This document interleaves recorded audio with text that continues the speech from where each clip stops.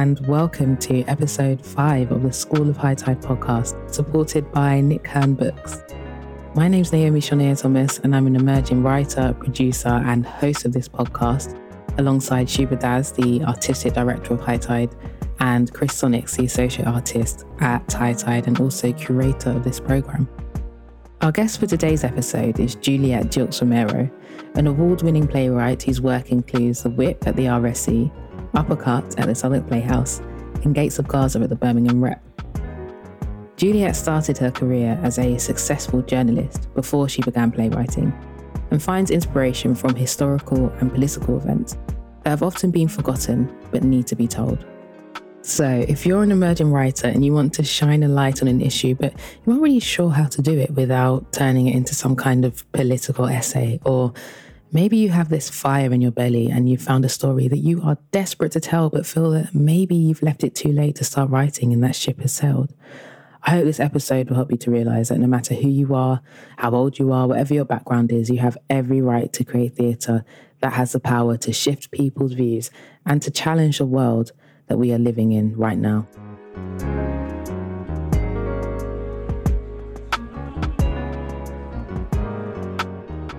I'm Juliet Gilks Romero. My background is journalism. I have a passion for news and current affairs and history.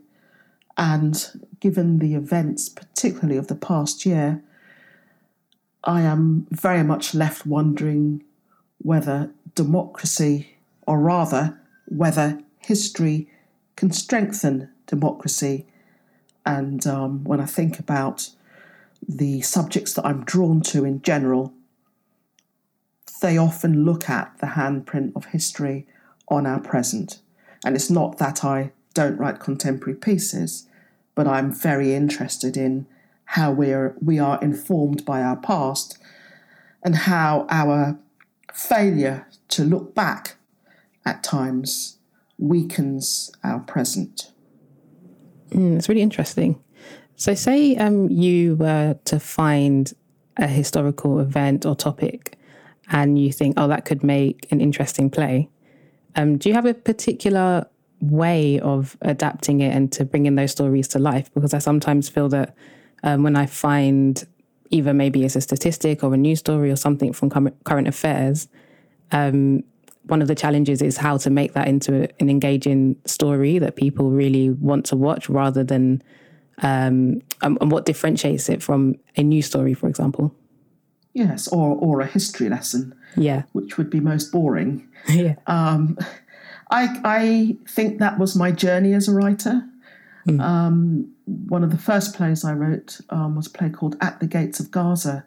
I spent a lot of time in the Imperial War Museum reading the diaries of men who had fallen. This is during the First World War, and it was about the British West Indies Regiment, which fought in what was Palestine. And I obsessed with the research and the history and felt very overwhelmed by a responsibility to get it right. And of course, my first draft read like a panorama documentary, which is not dramatic. And my journey actually was to trust that I understood the research and to throw it all over my shoulder, because the most important function of storytelling is character. And I learnt that the characters' journeys are absolutely everything, and not to feel too beholden or by the history itself. When I started writing that particular play, I at first I didn't want to write anything that threatened the kind of integrity and the historical contribution of these men who risked and lost their lives in the trenches of the Middle East. But at the end of the day, your characters, it's about behaviour and how people respond to events. So you have to write from a point of view which can be disrespectful is the wrong word. It has to be challenging. So your characters have to be complex. They have to show complex behaviour in order for us to take that journey with them. And the stakes must be high.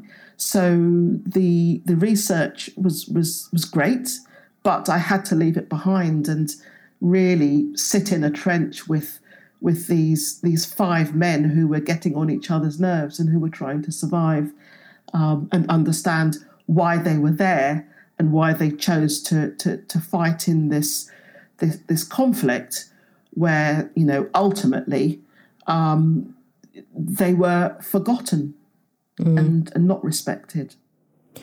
Yeah, it kind of reminds me of the story this week about a lot of the Black and Asian soldiers who fought in, was it World War II, and hadn't had a marked grave, whereas everyone else got an individual tombstone. That's right. It was for both wars, and particularly during the First World War, the authorities felt that gravestones were wasted on semi-savages. This was the language being used, and that, you know, it wasn't worth remembering them because they wouldn't be able to appreciate being memorialised, which is one of the reasons why I wrote this particular play quite a while ago. But it's disgusting, you know. It makes me very angry, and I did write the play from a point of view of rage. And it's interesting as well because it's a topic that, as you said, it ignited some sort of rage within you, and it's something that I'm sure you must have felt at the time that more people need to know about this. And sometimes I have ideas like that as well, where it will come from me finding something that feels like it's an injustice and it's an issue that I want more people to know about. But at the same time, there's lots of debates at the moment about whether we see too much Black trauma depicted on stage / screen. And I'm sort of wrestling with how to balance this and how to make work that is politically engaged and that does raise awareness and that does allow people to have a conversation and allow people to feel seen, but also not traumatize an audience and not traumatize myself. So how do you balance that? It's a fantastic question, and my approach is as a 360-degree angle. So if I'm writing about history, I'm writing about British history, and you know I like to show how events intersect with you know the white community and the Black community. I am not a big fan of, you know, Black trauma plays because people, you know, a lot of plays were commissioned about, as an easy example, knife crime. You know, we're just looking at one section of British society where, you know, all of the characters are victims of said crime. I'm currently writing a piece about Black Lives Matter and criminal justice. And I insisted that, because I interviewed a lot of young Black people who've been caught at the sharp end of sentencing, who are sentenced first time, whereas white counterparts might be, you know, given a suspended sentence by magistrates. You know, young Black kids are finding themselves behind bars for you know, minor crimes.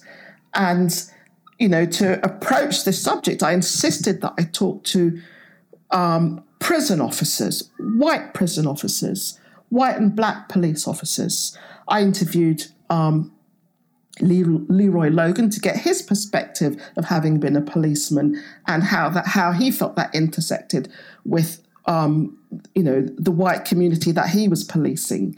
And what we discussed was the fact that, you know, the pushback is the idea that Black people can police white people. So if you're going to do a subject like that, you have to do it from both angles. So my plays are multicultural plays. So, for example, with the Whip, a lot of people thought that was a play that was just about the slave trade, and it was dismissed as a play as just about the slave trade. And I thought, okay, I'll just wait for opening night for people to come along and to actually learn that this is about British history. You say that you find these stories, and you're not interested in just looking at them as black trauma. Turn them on their heads. Look at it from every perspective. I write all kinds of characters, black and white characters, and I'm very proud of my ability to do that. So the whip was seen from a very parliamentary point of view, and I was writing the kinds of histories and debate that are normally the preserve of white playwrights. And people have I think people sometimes feel challenged by that. I think we need to challenge ourselves as black writers and therefore challenge an audience when we're writing. I see a play like The Whip as being an antidote to the revisionist history that we learn at school in this country. I just wanted to ask, before I do hand over to Shuba, just if you have just more about your career as a writer, and particularly because you started your career as a journalist first. And I see lots of opportunities out there for new and emerging writers, but they're often capped at the age of 26 or the age of 30. So it's quite hard. I would say it's harder to come into writing after having perhaps done a different career or maybe had children at a younger age or anything it is that made you not have the opportunity to write when you were 18, 19, 20 years old. So I just wondered if you have any advice, if there are any emerging playwrights out there who want to get into it but might be above the age of, say, 30. Again, I think that's a really good question because I started late, and I think I experienced pushback. I wasn't molded within a theatre community or a particular theatre building. I came as a fully fledged professional foreign affairs reporter and a black one. So, and that's unusual for people. So I kind of had to fight my way, stick to my guns about what I wanted to write about. I think, you have to go where the love is. You have to find people who are not afraid of the rubble of your imagination. Because even though I had a previous career, and journalism, I think, is again, runs parallel to theatre in terms of the power of its storytelling. So I understood story and structure in people's voices, but I had to learn as well. What I discovered was that as a emerging black writer who was coming to the industry later, I wasn't always afforded the space to learn, to fail, to make mistakes. You write a play that's not well received as an emerging writer, and people will let you know about it, and you don't always get that second opportunity. And I think that you just have to be resilient.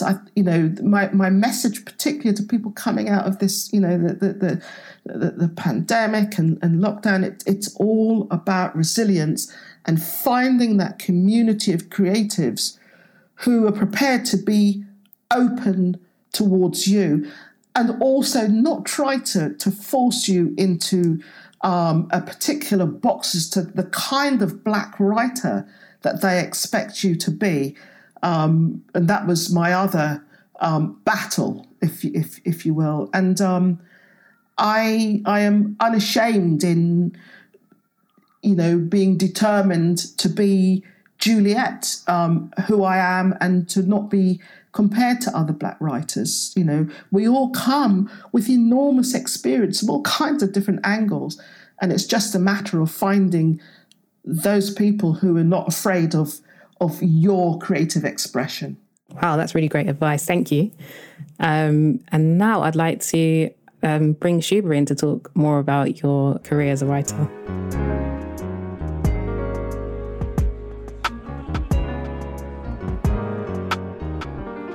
Hello there. Hey, Shuba. And first and foremost, it's so wonderful to have you with us for this series, Juliet. Juliet was, in fact, the first playwright I met as artistic director at High Tide, which was glorious, I think, because of your relationship also with East of England, where we produce our annual Festival of Work, and what had sort of passed us by as a company previously was that we had this extraordinary Black British writer, but who is Suffolk born and bred. What, bred? Yeah, right. I wasn't born in Suffolk. We moved to Suffolk. I was born in East London, Walthamstow, and we moved to Suffolk when I was 10 years old. We settled in a village. My mother was a teacher. She was the first black teacher in Suffolk County Council Education Authority, and it was quite a transition. I think for my brother and I, it was an interesting one, and we managed it because our parents really instilled in us such a sense of identity and love of our own cultural identity that it was unassailable. Because when we arrived in Suffolk, you know, we were the only black family where we lived. Yeah, no, it was an interesting transition, and but I've grown a lot from it, and I'm very close to and appreciate both East London and Suffolk.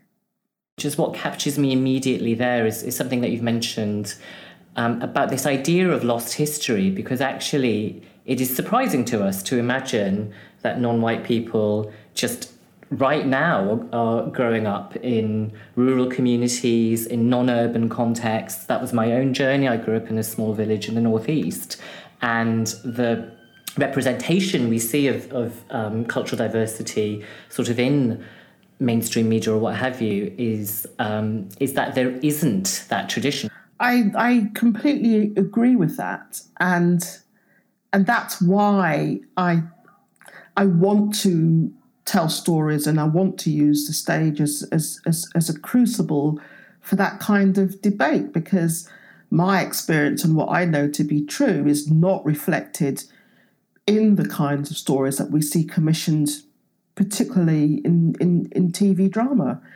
You know, and the idea that particularly black communities were only prevalent in this country from the arrival of Windrush in the ship in 1948 is an absolute nonsense. I just wondered, it's also reminded me of Ishii Din's work with this World War I play that I worked on, Wipers, which is, he knew the context, and he wanted to tell the story of the first Indian soldier that won a Victoria Cross. But what he chose to do was, so this chap was out there manning his machine gun post, and he instead told a story about 4 entirely invented characters who were stuck in a barn waiting for him to come back, because that gave him safety. It gave him liberation, I think, from some of the responsibilities of thinking about, well, these are real people, and how do I, you know, if there is such potentially limited information, how do I make them three-dimensional without sort of imposing? And I wondered if that experience reflects anything that you've looked at in any of your work. I guess so. One of my favourite quotes is, you know, when journalism is silenced, literature must speak. And it is this idea about finding those truthful moments where your characters can be themselves, and without that fear of having to ennoble them in a way that is emotionally untruthful. Do you know what I mean? Yeah, I think this touches on another play that I helped make about a vigilante freedom fighter in India, a woman who fights for women's rights, and she's a real person. I went to go and live with her, and she's extraordinary. But the fear and anxiety for the playwright was, this woman is doing such incredible work. How can I represent her three-dimensionally? Yeah. Because she's also a very flawed person. She's a human being, as we all are. Yeah.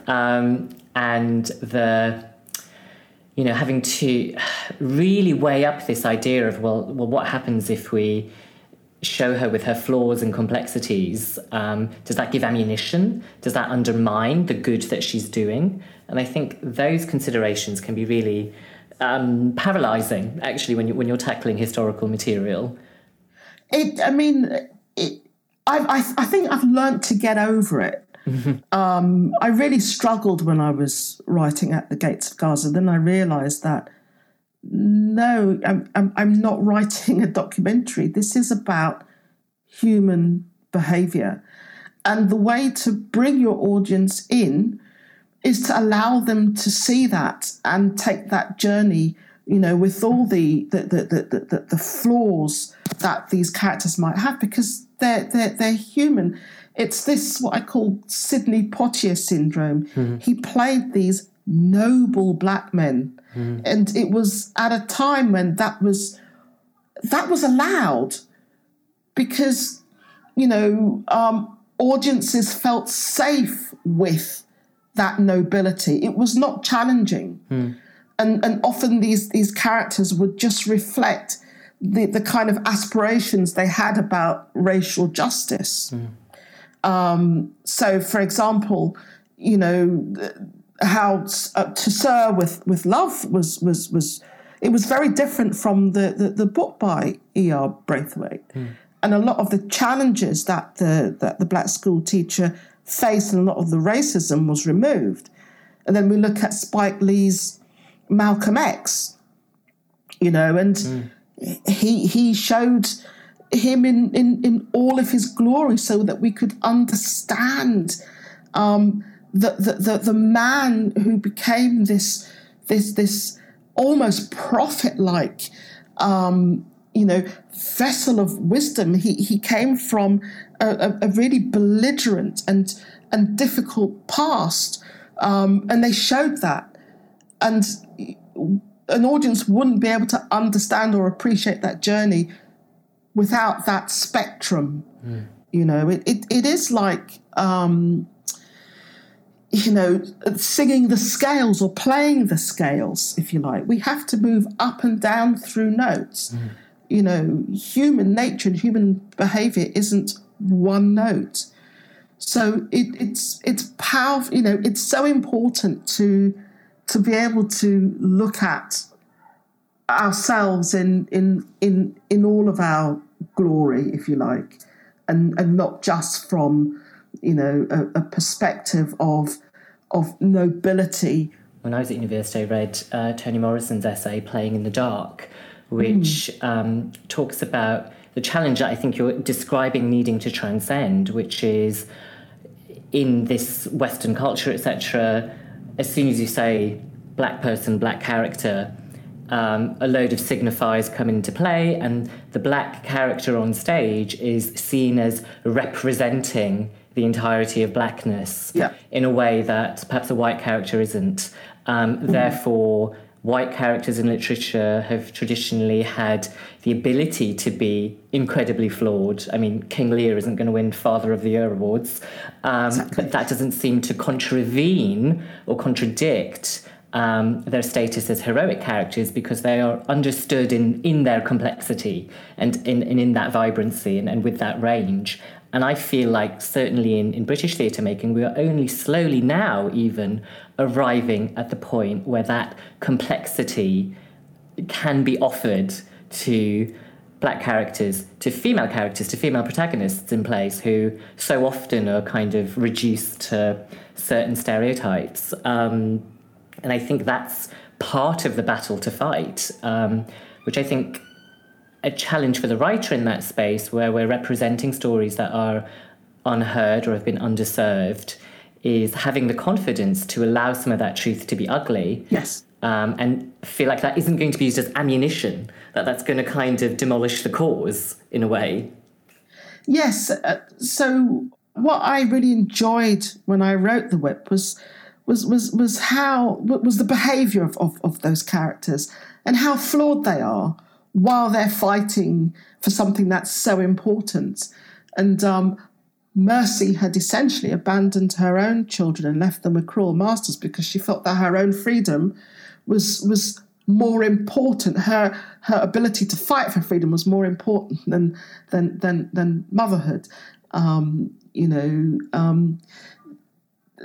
Boyd is incredibly flawed. On the one hand, there he is apparently believing in abolition and racial justice, and he's got this young former black slave who he's raising like a son, but not giving him any freedom. So it's really, and there's a lot of there's misogyny. There's a lot of selfishness. There's a lot of political ambition, but the drive and the goal is to create something that's bigger than each of the characters, and in a sense they all know that. And I think that's the thing to sort of push out to our listeners there as well, which is to really, even where it's uncomfortable, embrace that three-dimensionality of the characters you're creating, because their greatest success will be if they feel true for an audience, if they feel like human beings in the world, and confidence is required to go on that journey, I think, at times, but it's so important to hold fast to that. So on the subject of messy, flawed, three-dimensional human beings who have to be allowed to be terrible at times, I'm now going to introduce High Tide's associate artist, Chris Onyx.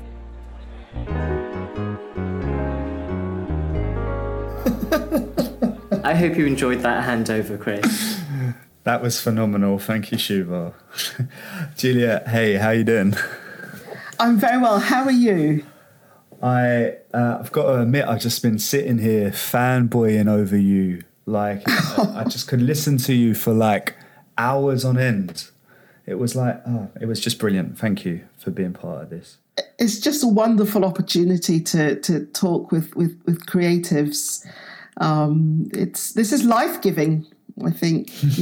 We've all been through quite an experience, and it's still ongoing.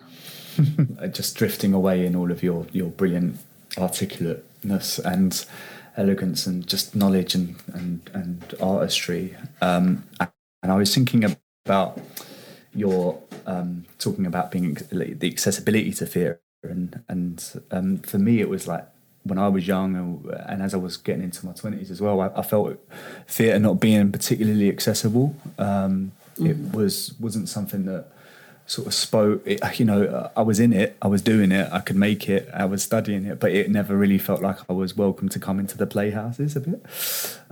So accessing that art was difficult for me. But what wasn't difficult was music, and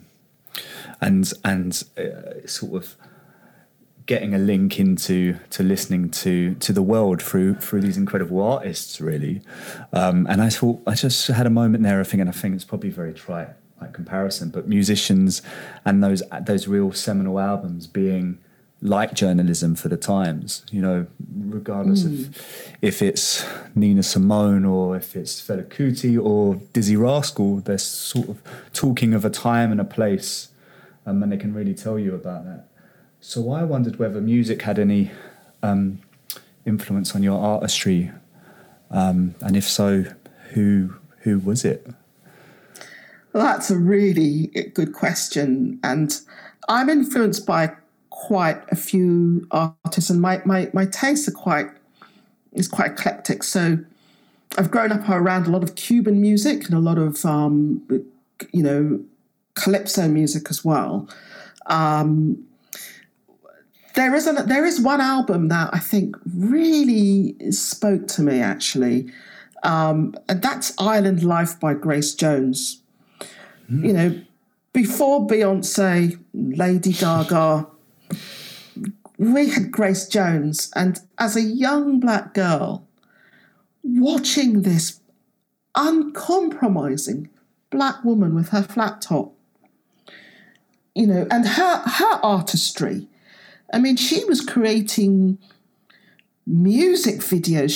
She's all about, she performs her music. She is one with her identity, how she expresses herself. I just couldn't take my eyes off of her. And I love the fact that there's no one else like her. I think it was about 3 years ago, she performed at quite a few music festivals with a hula hoop. I mean, you know, she's in her late 60s. Absolutely amazing. I'm trying to remember which song it was. I mean, it was... Slave to the Rhythm. Thank you. I have seen Grace Jones hula hoop several times for that performance. Well, I bought a hula hoop. And, you know, still struggling to get it up. And there she was. You know, this is a long song. In her high heels, her corset, she had these Buddhist bells, doing hula hooping to Slave to the Rhythm. And that song is so important. But I think for me, it's a song I play a lot because, you know, through my career, I've often felt as if people have tried to force me into a box. And I'm always trying to get out of said box. So, for example, when I joined the BBC, people just wanted me to go and, you know, cover the Notting Hill Carnival, and I wanted to go to Belfast. I had to fight to get to Belfast. You know, I had to fight to get into and report from refugee camps because people had a very narrow view as to, you know, what a young black reporter would be interested in. Always wanted to tell the international stories. And Slave to the Rhythm, you know, speaks about someone who wants to break out of whatever rhythm and, you know, popular beliefs there are at the time. So, yeah, definitely Grace Jones, Island Life. That's amazing, isn't it? Because Grace Jones as an entity is doing exactly that. You know, singer, songwriter, lyricist, but like also model, also actress, also record producer, not fitting into any one thing, of not really. And some might say even, you know, like a performing artist, I guess, and, you know, performance artist, and even those genres, you know, it's like R&B, disco, new wave, art, you know, it's all over the place. And that, like, I love that about artists of really going, I'm not going to be that one thing. And I think that's quite clear, isn't it? From even from your career trajectory, I think, isn't it? Well, I've tried to be inspired by someone like her, you know, who, you know, it's easy to become institutionalised. I mean, I was at the Bee for a little while, and one of the reasons why I decided to leave was that I just thought, I can't live like this. It provides this extraordinary security. But when you get to work and you pop to the ladies' loo and you're looking at yourself in the mirror and you're not sure who's looking back at you, you know, because you feel that you have to fit in with certain norms and editorial ideas. I just thought, no, this isn't, you know, for me. And then you look at someone like Grace Jones or Bjork even. I'm a big fan of Bjork. You know, not particularly aware of what she might be doing now, but I remember when she came out, it was like, oh my God, this Icelandic performer just doing her thing. So sometimes when I'm writing, and depending on what I'm trying to write, I will listen to music to kind of get me there. You know, last year there was so much gloom. When we went into lockdown, it was weird. I mean, on the one hand, I really liked the bird song, and I liked the fact that I couldn't hear the double-decker buses, you know, and the cars driving by. But I did rely on music to kind of get me going again. You know, I had to kind of create playlists. And, you know, it's impossible to listen to music and not have it affect every being of your fibre, or fibre of your being rather, and to move and to have a bit of a dance as well, you know. Yeah, it's really funny actually. I was just in rehearsals today, and the cast were on a bit of a low moment, and so we sort of started the day with dancing to Toots and the Maytals, and it just immediately changed everybody's mood. Yeah, you know. Yeah. And just to see the power of art just literally being manifested in it's not even that a long song, it's sort of 3 minutes, you know, and just that changing the mood of everybody, and then that continually pushing the artist to continue to start making stuff. And I think it's really, really important. I one of the reasons I love this question actually is that it just gives me music to listen to. Yes, they're fantastic. And Island Life, Grace Jones, as I said, precursor to Beyonce and Lady Gaga and everyone who comes after, you know, just such a trailblazer. And we need that spirit right now, you know. Oh, well, 100%. But and also the spirit of saying, you can't pin me down, you can't take what you think you know of me and put me in this box. And I think the artists that will hopefully be able to rebel against all of those boxes, like yourself and Grace Jones, will just get better and better artists, hopefully, fingers crossed. Yeah. And she's still performing, doing her hula hoop. So let's hope that we get an opportunity to see her live somewhere. If we went viral, we could get Grace Jones to send you a hula hoop. Oh my gosh. Can we do a viral campaign? That would be amazing. That would be absolutely amazing. I'd then have to put it online, I guess, the results of my effort. But yeah, it'd be worth it. Or even maybe that's the next play, Grace Jones's Hula Hoops. I feel like that is a good title for a play. Grace Jones's Hula Hoop. I will finish the podcast, Juliet, with asking you this question, and it's really simple. It's basically, what would you have told your baby self just when you were having the seeds of the idea that you might want to actually do writing full time, or that you wanted to go into this industry? What would you have told yourself? That's a superb question.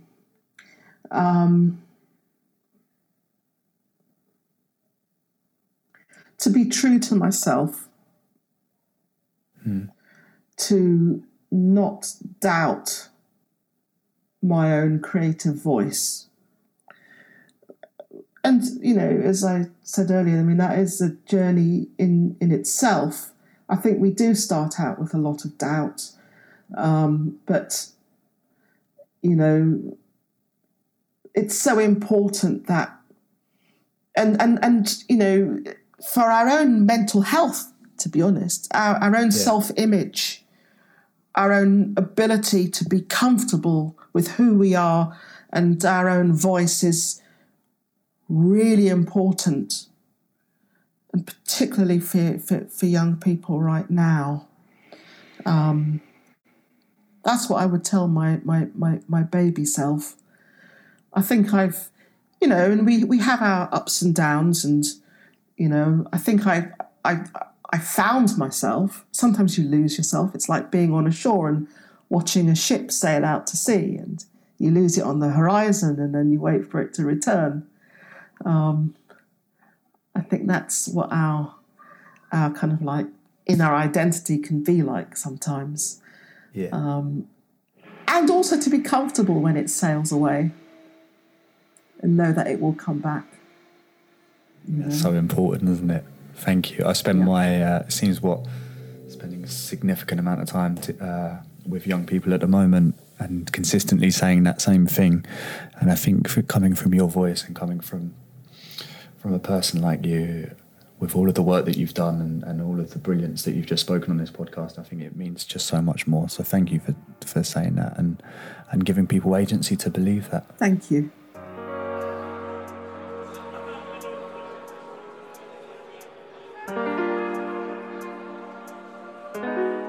This podcast was produced by High Tide and supported by Nick Hearn Books and Lansons. It was made possible with support from the Culture Recovery Fund. It was presented and produced by myself, Naomi Shonier-Thomas, and co-presented by Chris Sonics and Shuba Das.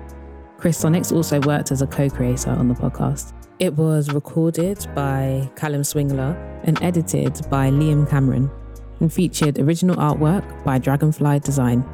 Links to references and resources discussed in this episode can also be found at www.hightide.org.uk, where you can also subscribe to High Tide's newsletter and donate to the theatre company. If you'd like to follow High Tide on Twitter, their handle is @_hightide_. And don't forget, if you'd like to join in with the discussion in today's episode, you can do so on social media using the hashtag School of High Tide.